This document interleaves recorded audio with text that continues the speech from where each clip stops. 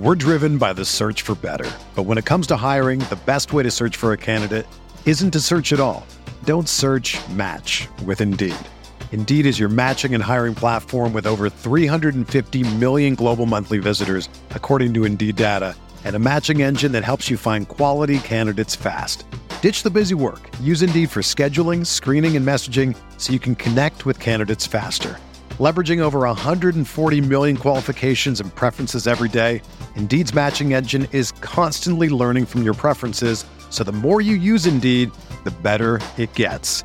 Join more than 3.5 million businesses worldwide that use Indeed to hire great talent fast. And listeners of this show will get a $75 sponsored job credit to get your jobs more visibility at Indeed.com/Blue Wire. Just go to Indeed.com/Blue Wire right now and support our show by saying that you heard about Indeed on this podcast. That's Indeed.com/Blue Wire. Terms and conditions apply. Need to hire? You need Indeed. This podcast episode is brought to you by Coors Light. These days, everything is go, go, go. It's nonstop hustle all the time. Work, friends, family, expect you to be on 24/7.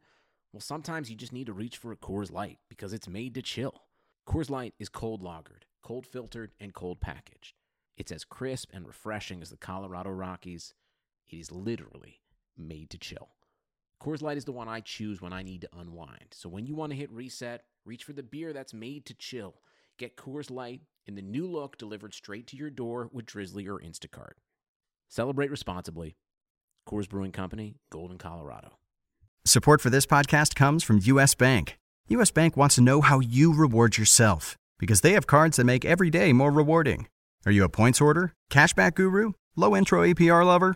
With U.S. Bank, it's up to you because they have the cards to fit your lifestyle. So earn more whether you're shopping at a gas station or a grocery store, even while planning a staycation. Learn more at usbank.com/credit card. U.S. Bank credit cards are issued by U.S. Bank National Association ND. Some restrictions may apply. Member FDIC.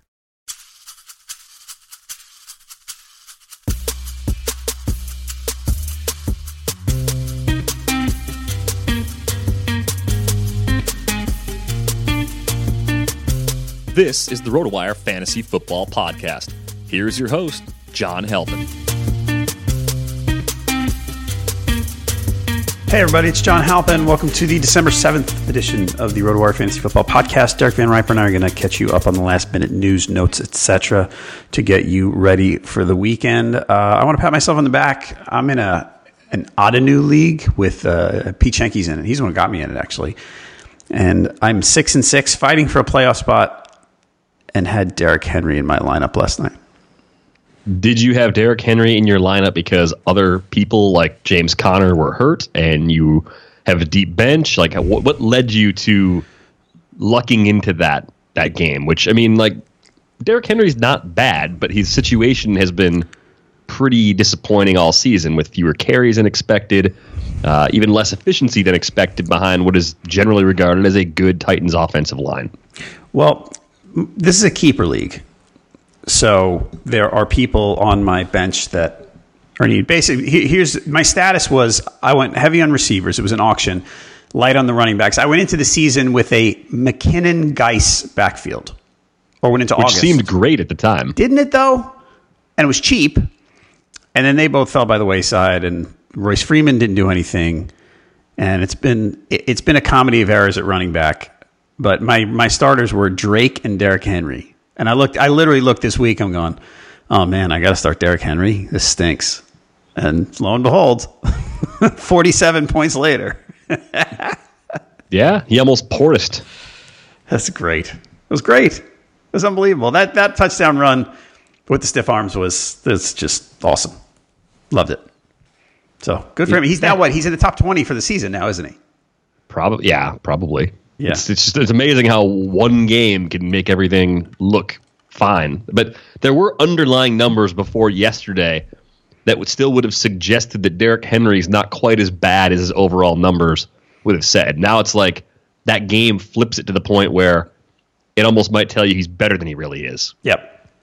And now, yeah, so now what's going to happen is we're going to get to the end of the year and we're going to do our recaps and we're going to look in May and you're going to go, oh, look, Derrick Henry was RB19 for the season.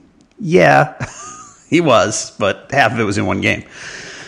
All right, enough Derrick Henry. By the way, ownership-wise, he's currently 58% owned on Yahoo, 18% started this week. So there are many teams, probably teams that were eliminated because they picked him in round 3 in most cases, right? I think what happened in some leagues is people that were relying on James Conner lost Conner, and Henry in 10 and 12 team leagues has been cut a lot of places late in the year. He was a scoop when like somebody else got the Jalen Samuels first, like he was people's second or third choice on the waiver wire in some leagues. And here he is like putting together the kind of performance that probably wins you the week if most of the things on your roster just go somewhat well. Right. All right. Folks, check us out on Twitter for questions over the weekend. He's at Derek Van Riper. I'm at JHalpin37. You can also catch us at RotoWire, and you can get our player updates at RotoWire NFL. And you can find news on Facebook if you prefer that, or if you do both. All right, Week 14 injuries. Got a lot of stuff here. So we know that James Conner's out. We know that Melvin Gordon's out. We know that Sean Jackson's out. Kerryon Johnson. Haven't seen anything official, assuming he's out. AJ Green's out. If you missed that, Matt Breida's out. Graham Gano out for the Panthers, so I think it's Chandler Catanzaro, and that's kind of a upper half over-under game. So if you're looking for a kicker, that actually could be something for you. Also in that game, Denzel Ward out with a concussion for the Browns makes DJ Moore probably a better play. I had to give DJ Moore a plug because I like him so much. Sure, yeah. I mean, the Browns' defense is pretty good, but if they're missing key pieces like Ward, I think it makes them more vulnerable to big plays, and they've got a couple guys aside from McCaffrey that can do that, DJ Moore being one of them and Curtis Samuel being the other. All right, the other news today, Sammy Watkins, who's been kind of a maybe yes, maybe no for a few weeks. The Chiefs said he's out until the playoffs. So does anybody, if you're going deeper, is Chris Conley your guy? Yeah, I'm looking to a different team for that because they could spread those Watkins targets around a bit. It might not be any one guy that benefits. Might be just a little more that goes to Tyreek Hill or to Kelsey, to guys that are already owned. Yeah, if you had to pick a guy in that offense, Conley's the guy that probably gets on the field more. But I think in that matchup against Baltimore, you're probably going to turn away and look at other teams instead as far as your Watkins replacements go. But this also isn't fresh. I mean, you've had a few weeks to adjust to Sammy Watkins being dinged up. Yes, you definitely have, and if you've been counting on him, you got a problem. Demarcus Robinson he had one catch. It was a 38-yard catch against the Raiders, but I was hoping for that a few weeks ago, and that just didn't work out. All right, other guys here. So Sam Darnold looks like he's back for the Jets. Evan Engram back for the Giants. That's good. Game time decisions. T.Y. Hilton is apparently game time decision for the Colts. You're going to have to watch that. Have not seen any Isaiah Crowell news yet. By the way, we're recording this at a little after 2:30 Eastern on Friday. So you're going to want to keep up with the injury news later, especially the West Coast teams and things like that. Isaiah Crowell still listed as questionable, limited practice on Friday. Hope you're not depending on him. Doug Baldwin has been battling some injuries this week. His RotoWire player page says he didn't practice Thursday.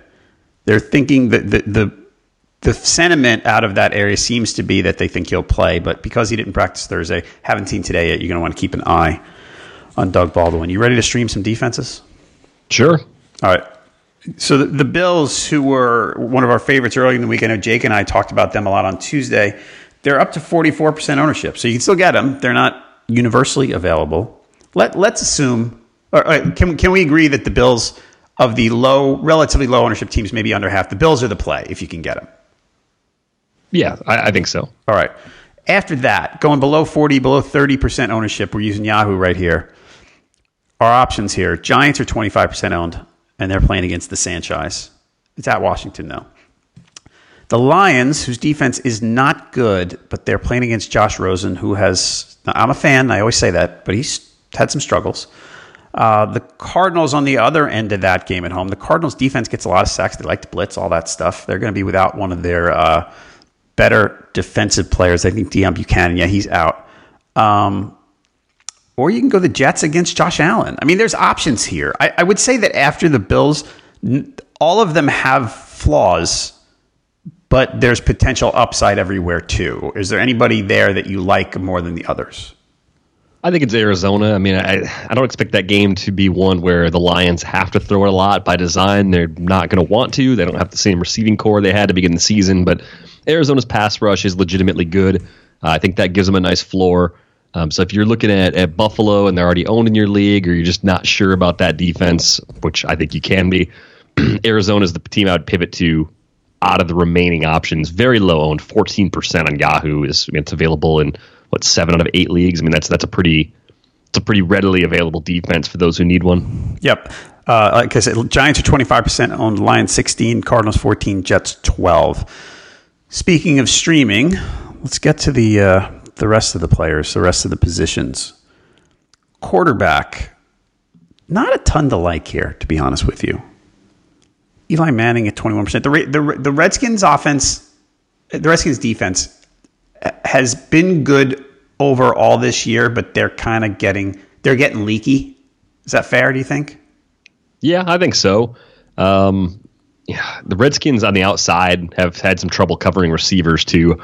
I think Barkley could just kill him in the screen game. That could be one way the Giants actually get something out of Manning this week, is dumping the ball off a lot to Saquon Barkley and letting him do damage. Maybe Case Keenum's a bit more interesting this week than usual. It's weird to say that with Emmanuel Sanders going down with that season-ending injury, but San Francisco has been pretty bad against the pass.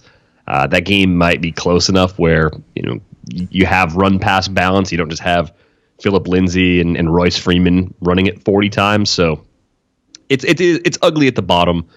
Derek Carr is out there in, I think, 82% of leagues right now. Ew. If you're buying it all into what they were doing last week against the Chiefs and having a heavy volume game script with the Steelers in town this week, you could talk yourself into that. But I actually think Case Keenum's the quarterback I don't like that I actually like a little bit in the setup. The quarterback I don't like that I actually like. I like that one. That's a good one. The desperation play. Yep. You said if you're buying into what Carr did last week. Are you buying into what Carr did last week? I'm not. Never. No. I think the Raiders, when they have a pulse like they did last week, it freaks me out because I expect them to show up and score 6 points against pretty much everybody. Right. And the Caucasian Cam Newton, Josh Allen, where does he fit into this? Is that how people are calling him now? That's what I'm calling. Oh, I don't know if that was like a big nickname or a nickname you gave him. Dude's he's running like crazy. I love it.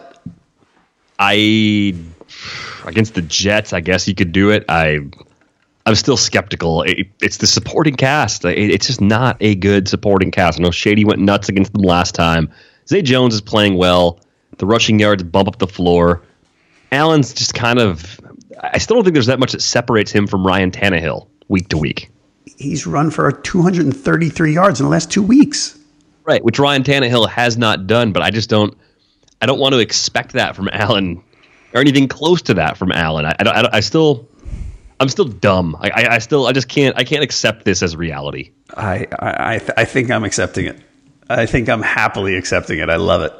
It's just great. You know what it is though? With me, it is, I've mentioned this before. It is such a confirmation bias of what I saw in the preseason. And I've told you this before. Mm-hmm. That when I saw him play, he just tucked and ran at the first sign of trouble. And now that he's running, I'm going, see? I knew it. I was right. I don't know, maybe I was sort of part right, but it's feeding into what I thought about him a few months ago. And I think part of me is excited about that. So that's why I'm excited to see him running like this. I will leave my mind open to the possibility that with better pass catchers in the roster a year from now, that Josh Allen could be a better player than I ever thought. But yes, that's about as far as I'm going to go. And I am with you on that. I was so down on that pick. And now I'm going, maybe, I'm with you. I'm more open to the possibility. I'm always open to the possibility that could be wrong. But having watched him, I'm going, I could see it happening. I still think the odds are against a guy who's that inaccurate being successful. But I can see it. And it sounds like his teammates really like him. They're saying when you hear teammates talk about a guy like, man, that guy, I love, they don't say I love that guy, man, he's a baller. Look, did you see that play? And it seems like the teammates are kind of buying in, which is nice to hear. That helps. And Yeah. Kelvin Benjamin's gone, so everyone's probably happier now. Totally happy. And Bills Mafia is happy that we're talking about this, so that's good.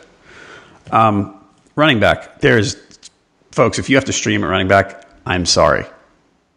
And you didn't get on the Jalen Samuels, Jeff Wilson bit early in the week. I mean, where do you go? Is it Stephen Ridley? Do you believe this stuff about the split?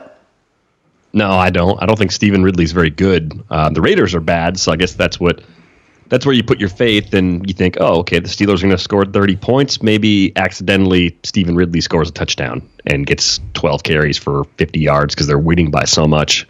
But if you're desperate at running back this week and you missed out on all those guys, what were you doing? You were sleeping through the waiver deadline? I mean, you didn't have another option, right? You don't like who you have, and you didn't aggressively go after Samuels or Wilson. What were you doing? I mean, maybe Elf Morris is active this week, and he shares some of the carries with Jeff Wilson, but he's not going to catch any passes, and that's a total dart throw. Also, I mean, it's bad if you didn't address this earlier in the week. Ridley's a better option than Morris. And maybe Elijah McGuire's kind of interesting, but that's not going to be a shootout. It's just that he catches some passes. Right. And if Crowell is out, that would lead you toward Elijah McGuire as your emergency play. For example, you might have to wait till Sunday morning to find that one out. So, I mean, he's still not good. He's still not a good play. He's just sort of all right, he's the guy in the backfield, and oh my gosh, it's noon Sunday, and I don't have anywhere else to go. So there would be a logical path to success there. I don't know about a likely one, but a logical one. What about, I'm looking at the snap counts. Rashad Penny, again, we're emergency streaming. It's Friday. You missed your waiver period, and you're scrambling. Like if you had Crowell as your third back and he's out, and now what? Rashad Penny ran 7 for 65 and a touchdown last week in a big win. And Carson dislocated his finger, I think, but he's fine. Maybe that led to that. But I'm looking at the snap count. He played 12 snaps. So not good. Yuck. Yeah, very bad. Okay, how about this? If of these guys that we mentioned, if Crowell is out, McGuire would be the guy, right? Yeah, I think he has the clearest workload in that scenario. So the guys we talked about, Morris, McGuire, Ridley, Penny, I think was it. If Crowell plays, which one of these, if you had to? Is it Ridley because of the touchdown possibility in a blowout? If I can't have McGuire with Crowell out? Or if Crowell isn't out. Let's say if Crowell plays. How about that? If Crowell plays, I guess out of that bunch, it's Ridley. But yeah, I don't feel great about it. Hopefully this doesn't apply to anyone listening, but it might, which is why we're here. So, all right, wide receiver. Things are better at wide receiver here. We've got options that can be productive. I want to start at the bottom. We talked about this guy a little yesterday. I want to talk more. You mentioned Keenum. So if you like Keenum, or as you said, he's a guy I don't like that I like in this situation, parentheses, Deshaun Hamilton is probably your number 2 for the Broncos. I mean, they're going to be run-centric. They're playing at the Niners, which I think I think this game looks easier for the Broncos than it's going to be. Like, I don't know that the Broncos are going to be winning 24-3 and running Phillip Lindsay every down. I think they might have to work for this one. I think you beat San Francisco by throwing the ball, too. So Hamilton is a somewhat interesting Hail Mary play. I think at a similar ownership rate, though. I mean, Michael Gallup's only owned in 8% of Yahoo leagues. His role's been increasing. Philly's so banged up in the secondary that Michael Gallup, I think, would be the guy that I would be looking for ahead of Deshaun Hamilton. Okay. I think I might agree with you on that one due to Philly's situation. And I keep saying I like Dak this week.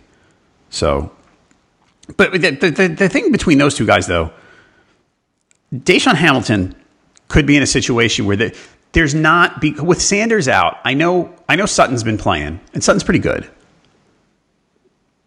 But there's less of a hierarchy with the Broncos, I mean, there's only one guy ahead of Gallup. I mean, there's Amari Cooper, and he's, target number 1.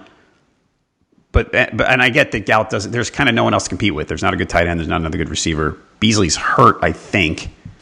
I know he's hurt. I just don't know if he's playing. I'll look that up. But Deshaun is like, it's not like he's fighting with some alpha receiver, you know? So I'm torn on that one. I mean, Zeke's basically the Cowboys' number 2 receiver right now. That's very true. You're right. So Gallup's kind of the 3. Okay. Bruce Ellington, he's a floor guy. He's probably a 8, 9, 10 point PPR floor guy, depending on how deep your league is. I mean, he's not going to get you much as far as yardage, most likely, but they're going to throw him the ball and probably get it to him 5 or 6 times. He has 19 catches in the last 3 games on 26 targets, and he's turned that into 115 yards. It's ridiculous. Yeah, I mean, like that's... What's Cooter doing?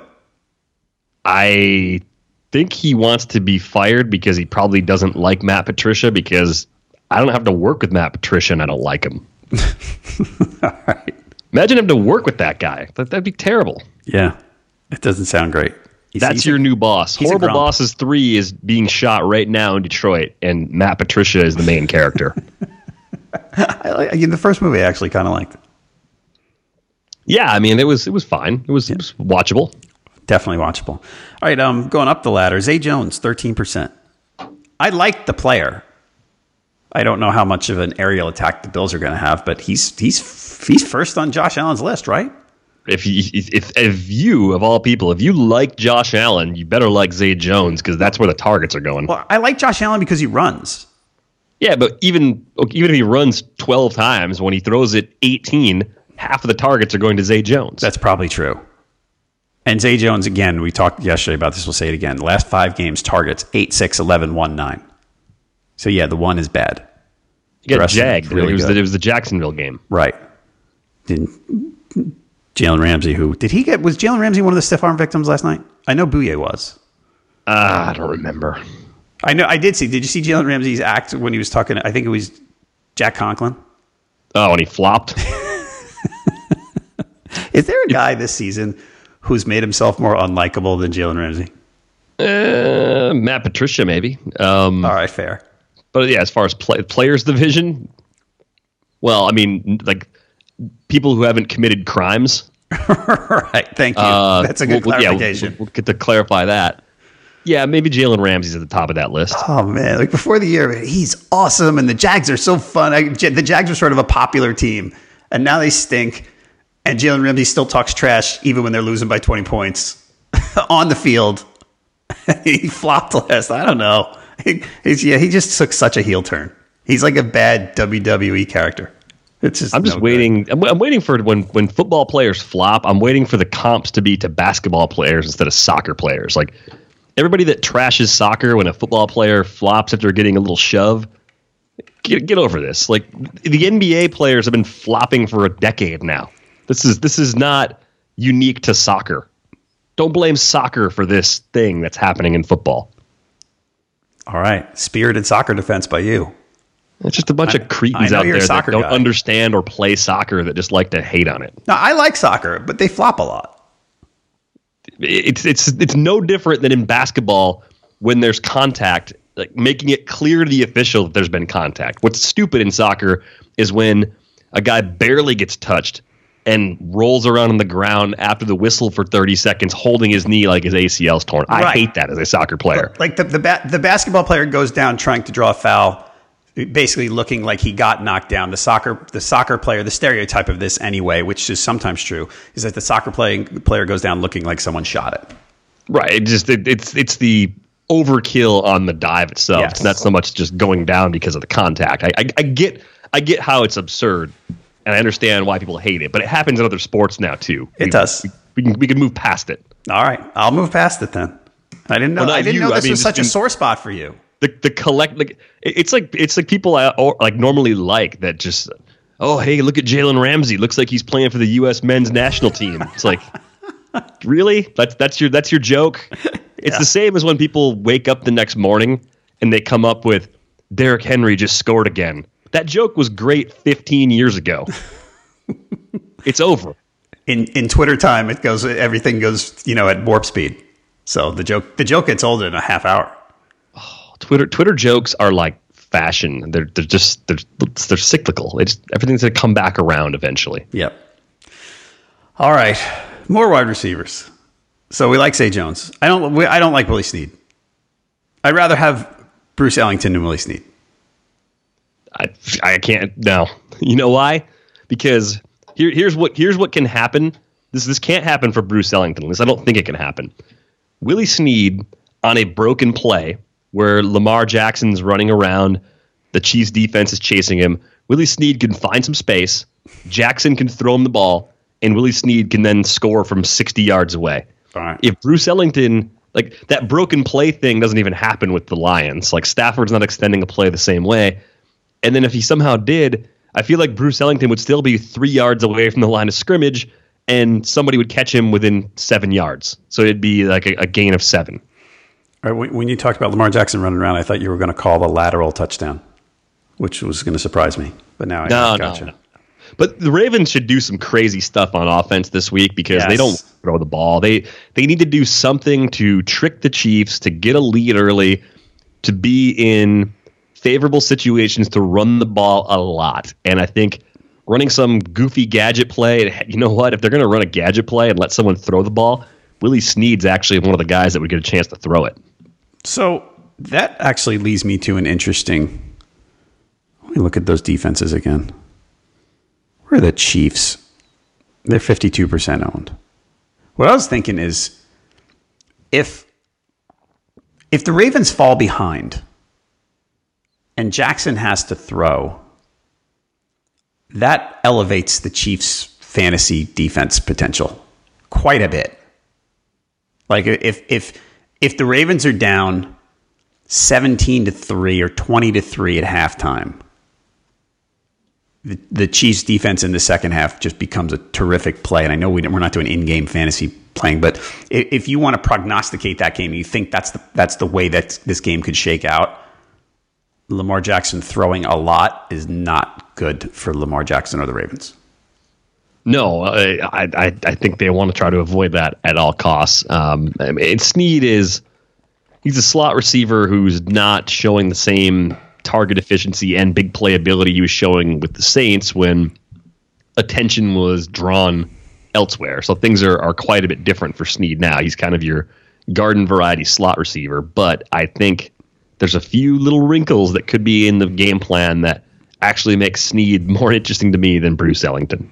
All right.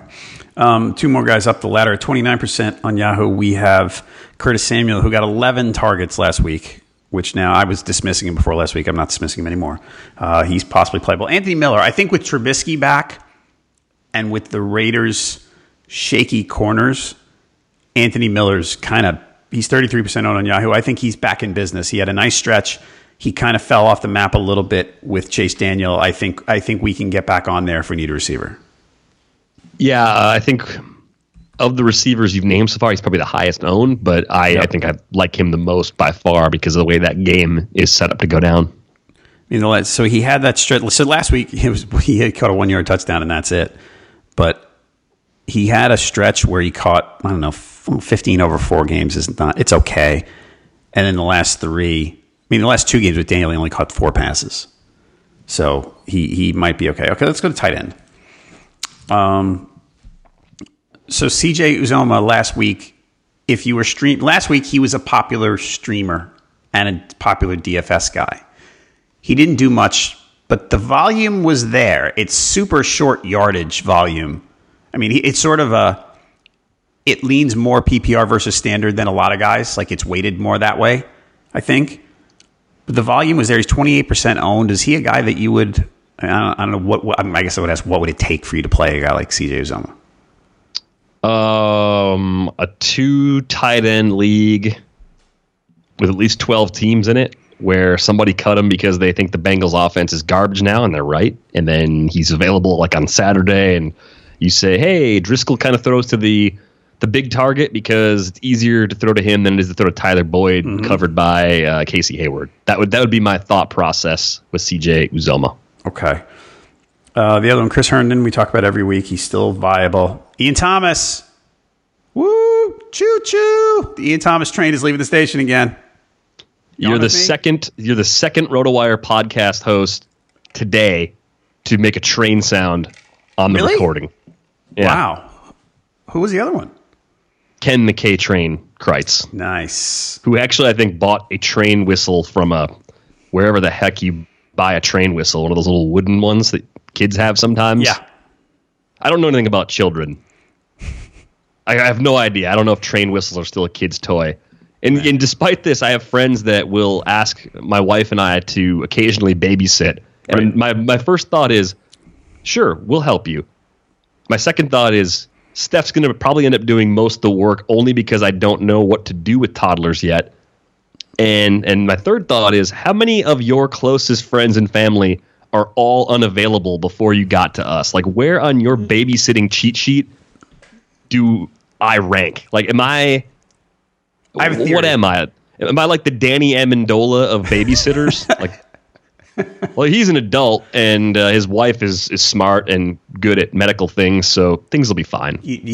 I have a theory, and it goes toward personal experience. I think there's probably an element of, they like this because they're it'd be like practice. I'm not. Yes, I think some people think that. Yeah. I think it's.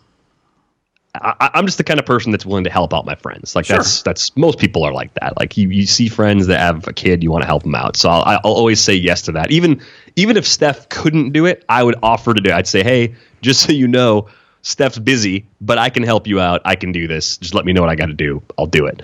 And 2 hours later, our plans got canceled. Thanks, Derek. Right. Yeah, right. That kind of stuff that could easily happen. But you know what? At least I offered to be there. But look, I think what you're suggesting applies more to a dog and less to a child. I think the joy of temporarily having a dog is significantly greater than the joy of temporarily having the responsibility over a small child. Yeah, it's definitely different. It's way more responsibility. I mean, the dog, you're like, all right, as long as the dog doesn't get out the door, I'm good.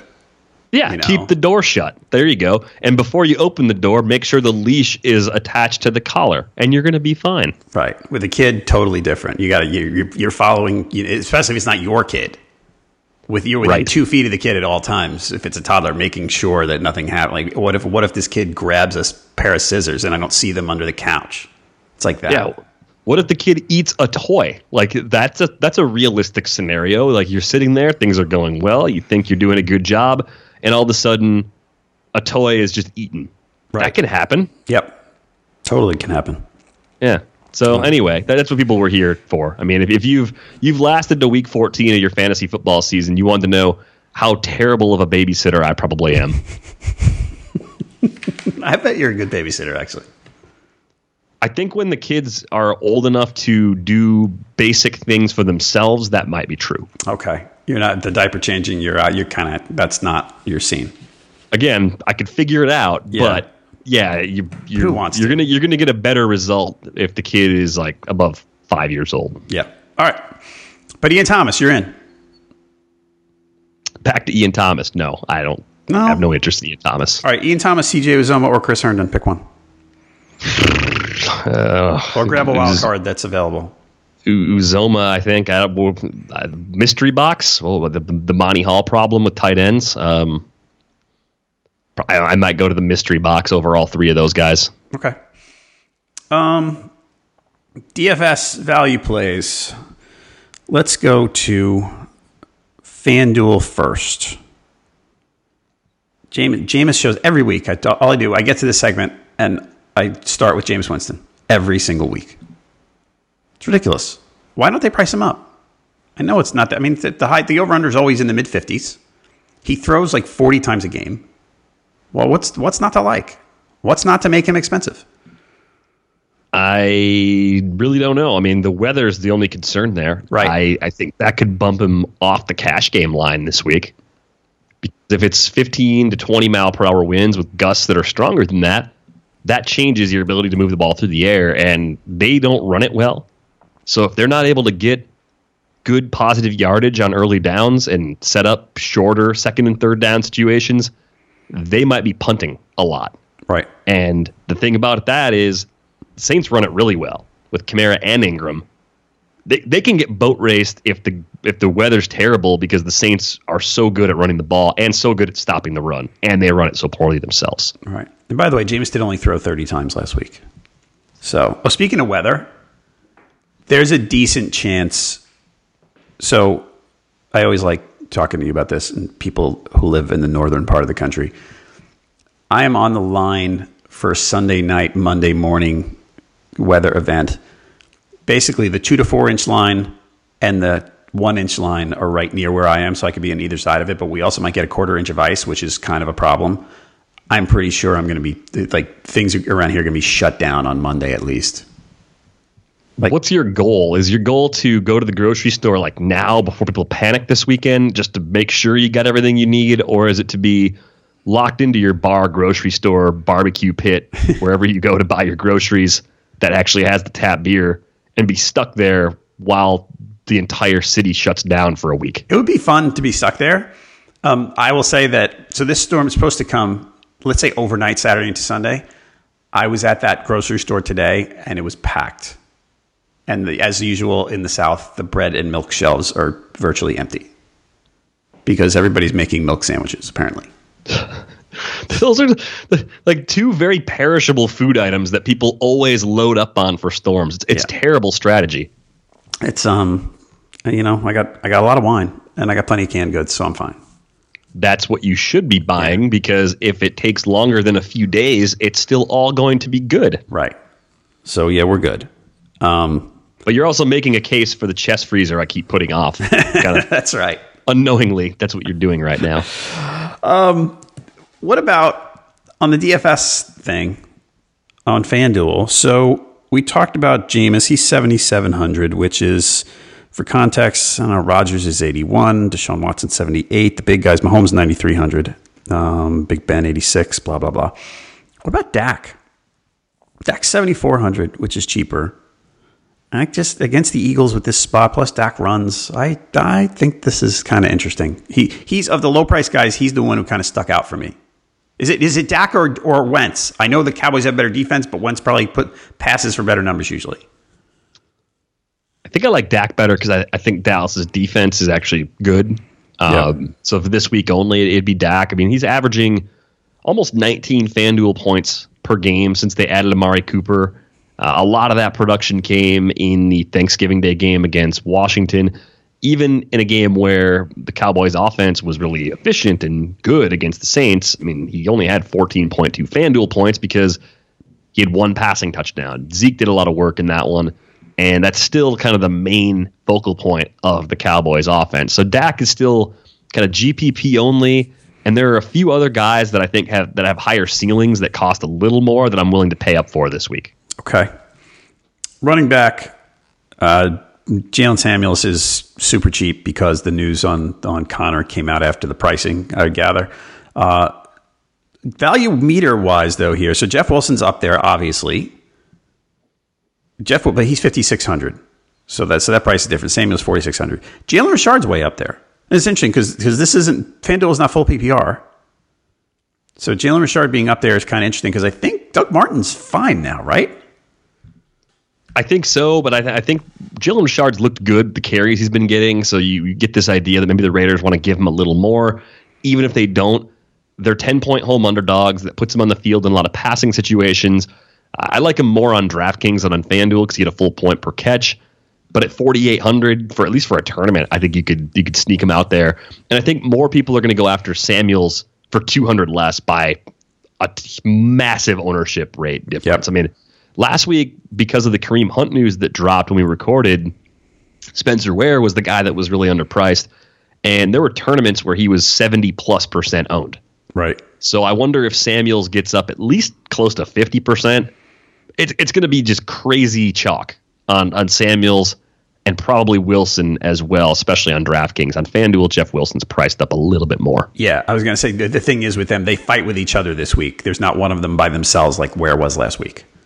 So the other guy here, LaShawn McCoy, I mean, he destroyed the Jets a few weeks ago. Doesn't mean he's going to do it again, but he's only 5,700, which is pretty cheap. I kind of like that one. I mean, there's a lot of guys I'm looking at. that are $700-800 cheaper. I'm going like, geez, even if they're the same price, I'd rather have McCoy. McCoy keeps getting volume and isn't doing much with it kind of since that Jets game. But the Jets game kind of pulled people back in like me and maybe think, oh, if he's going to get 20 touches at this price, he's got to do something. And it's a good test of like, well, can he do it again?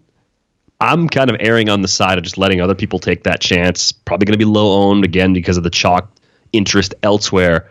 And it just comes down to the Bills as an offense having such a low ceiling overall. You just don't expect them to score much. Like they seem like a 2 touchdowns and a field goal kind of offense, or 4 field goals and a touchdown. That's how you kind of see them getting their 17 to 20 points. And yeah, there's a good chance McCoy gets one of those touchdowns if they score twice, but yeah, it could be 20 touches, 75 yards and a touchdown. And that's good, not great, even at that discounted price. All right, wide receiver, same price, $5,600. Sutton or Godwin? I think I'm on Godwin for now, pending the weather. Right. If the weather holds up where those big gusts are going to be as impactful in the passing game as the early forecasts suggest, then I'd probably move over and go ahead and switch to Sutton, probably getting 8 targets this week against a pretty weak secondary for the Niners. All right, anybody else wide receiver you like on FanDuel? That was pretty much all the kind of obvious sorts of bargain targets. I think we're good there. Okay. Tight end. Well, I mean, it's fun when you get to the position, and the RotoWire DFS value report, there's a value column. And, green for the guys you want, black for neutral, red for no thank you, and there's no greens at tight end. Gronk is kind of cheap. Gronk's cheaper on DraftKings, which we're going to talk about in a minute. Mm-hmm. But these guys on, I don't know. I mean, Ian Thomas is again a guy. I mean, I really like that one this weekend, and he is $4,900 on FanDuel. So if you're looking for a cheap tight end, you go to him. Let's go to DraftKings, since we talked about it a little bit. Jameis, I'm not as fired up about here. Because he's priced up near Cam and over Rodgers and guys like that. I mean, I still like him. I just don't love him as much. Lamar's $5,700. Dak's $56,000. I talked about Wentz being $54,000, and your guy Keenum, who you talked about earlier, $52,000. Let's say of the bargain quarterbacks, which way do you think you'd go? The bargain, like under $6,000? Yeah. I think I'm looking more tournaments in that case. I mean, I think if I'm playing cash game lineups on DraftKings, I'm just going to pay up because of the cheap running backs that we talked about before. So I'm looking at Deshaun Watson as a guy that maybe fits in both cash games and GPPs. He's $5,900. The attempts have been down because the defense is good. They don't have to throw it that much. They've got pretty good balance in their offense. It's the last hurrah for the Colts. And if Luck and the Colts can bounce back, which kind of hinges on T.Y. Hilton playing. If T.Y. Hilton doesn't play, I might just stay Watson as GPP only. I think the cash game floor goes away. But the Colts are a high-tempo team. They run a lot of plays. If that keeps the ball kind of moving back and forth, that opens up more plays for the Texans. And that's good because it just brings up the number of opportunities Watson has to do stuff. So matchup defensively is not that bad. Spread's close enough where you could see 28 to 30 attempts, even if the Texans control throughout. And I think the biggest game we saw from Watson all season actually was back in week 4 on the road against Indy. So I like Watson quite a bit as a price down quarterback. And Tom Brady's only $5,800 this week too. Right. So I think for your other kind of tournament option, probably a lower owned tournament option than Watson, he's got everybody healthy right now. He's got all 3 of his running backs. He's got his top 3 wideouts. He's got Gronk out there, not even on the injury report right now.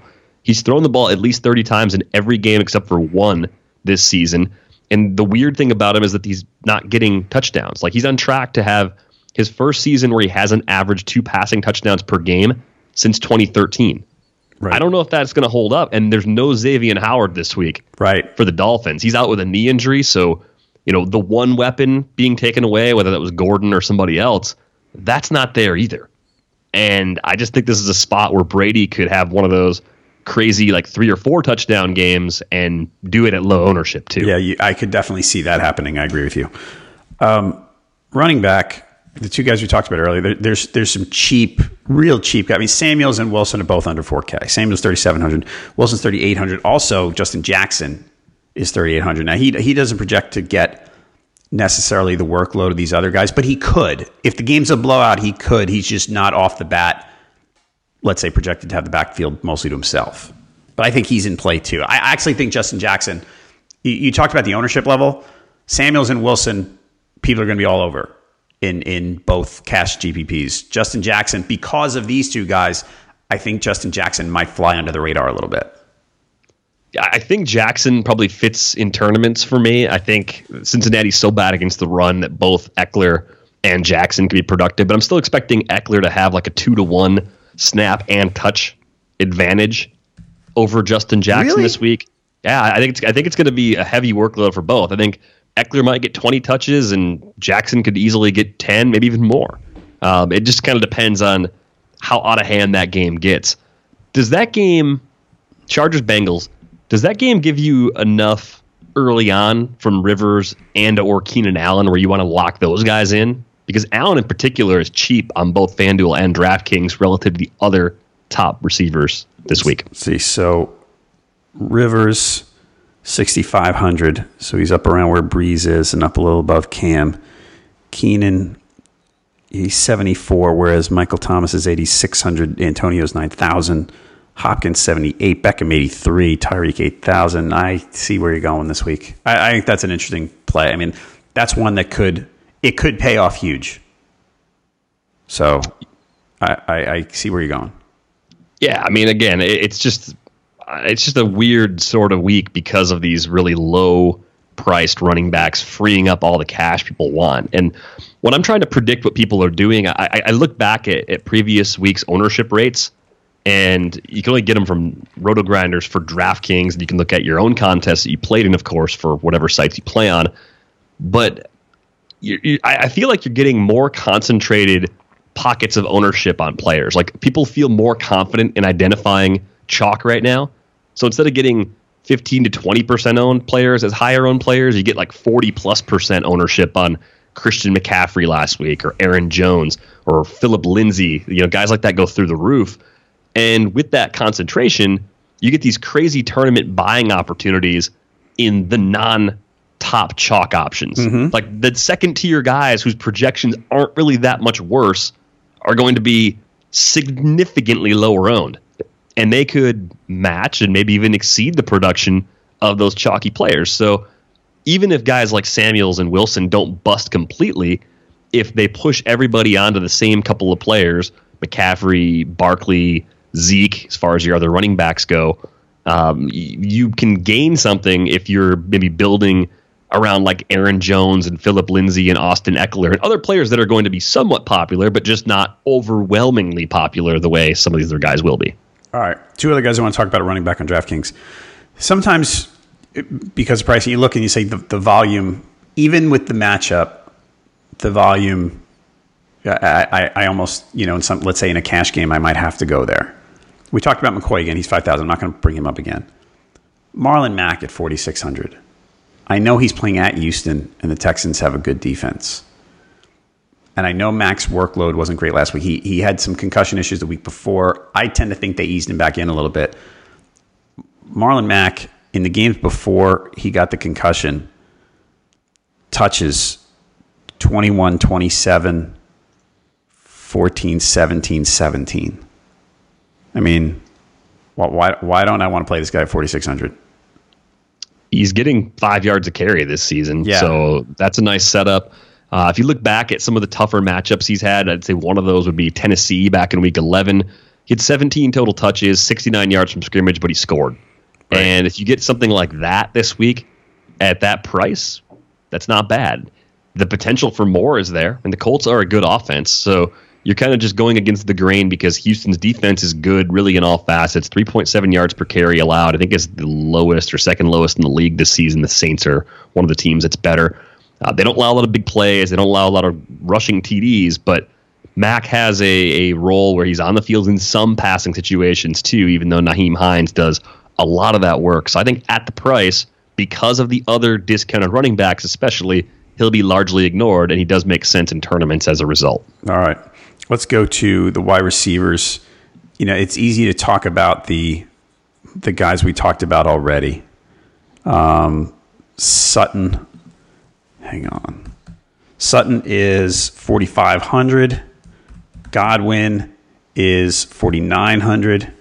And Hamilton, I'm betting, was he 3,000, right? Deshaun Hamilton's 3,000. So if you're looking for a cheap receiver, if you're looking for a 3K receiver, he's it. Like he's your, hey, I spend a bunch of other places and I need a minimum price guy. That could be your guy. Any other wide receivers you kind of leaning towards here? Whether it could be high price, low price, up to you.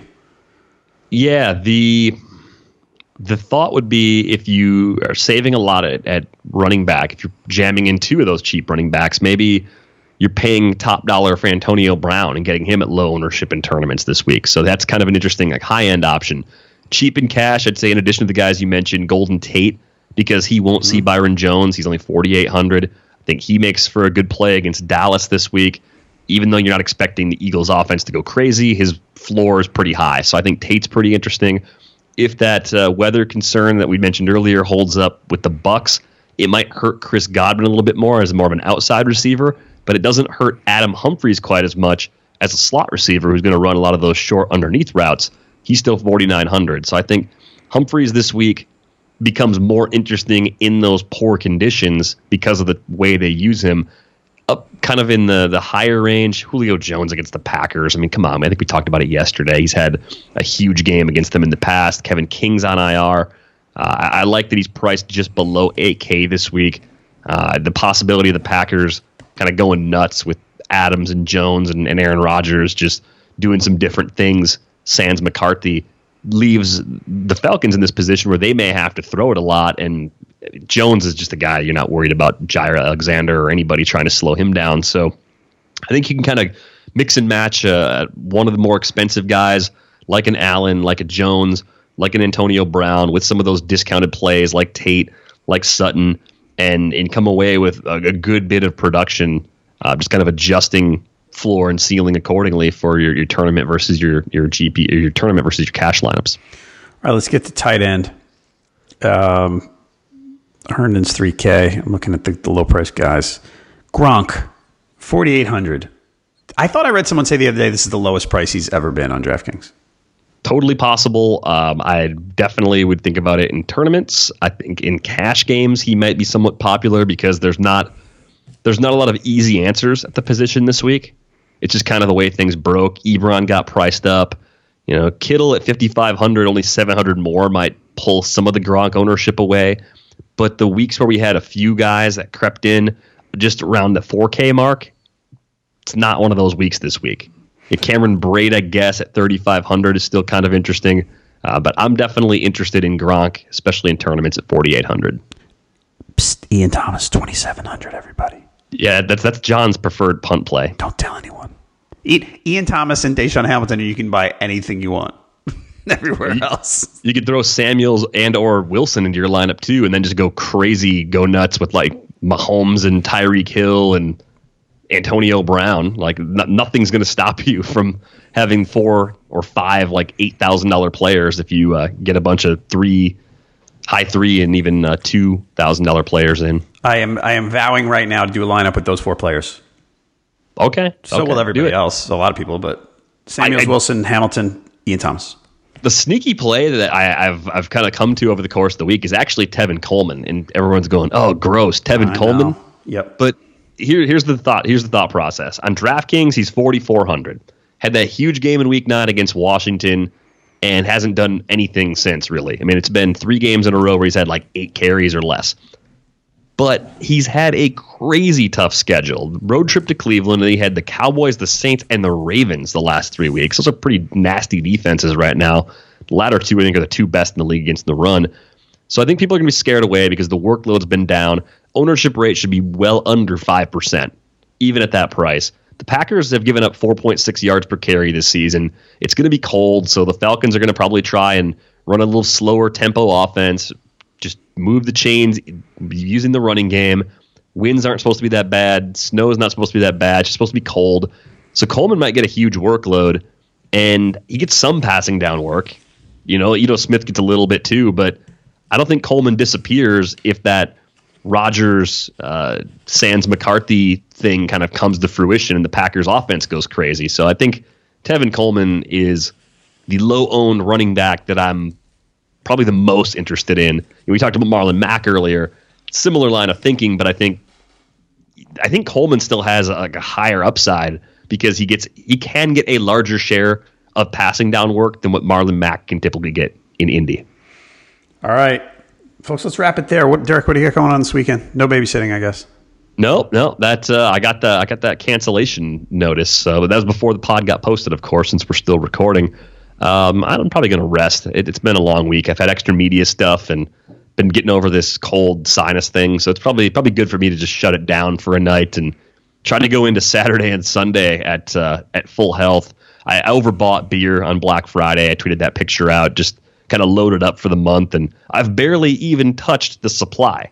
Mm-hmm. So maybe if I'm feeling better tomorrow, I'll enjoy a couple beers I haven't had before, or something along those lines.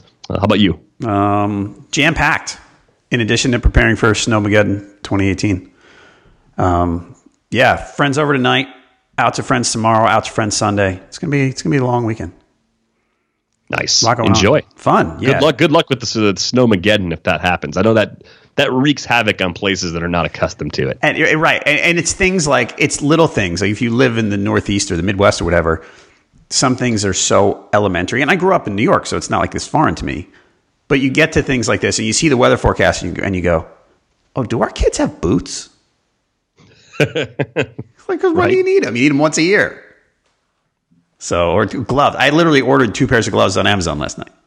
Hey, couldn't you just buy Yak Tracks and just put those on regular shoes? Like, wouldn't that get you through whatever snow you get in Charlotte? It probably would, because the snow's most likely not going to be deeper than 2 or 3 inches. Right. And you're not going to completely, like, if you have a slightly older pair of just running shoes, put those on there, and if you get them a little snowy, it's not going to wreck them. Yeah. But I think I've told you, it's kind of pathetic with kids. I mean, my kids are getting a little older with that, but they go out and make snowmen, and they go, oh, look at my snowman, and this snowman's like 18 inches tall because there's really not a lot of snow. It's good effort, though. It's pitiful. Yeah. You're like, oh, that's not a snowman. But okay, you try. Don't tell them that. No, I don't.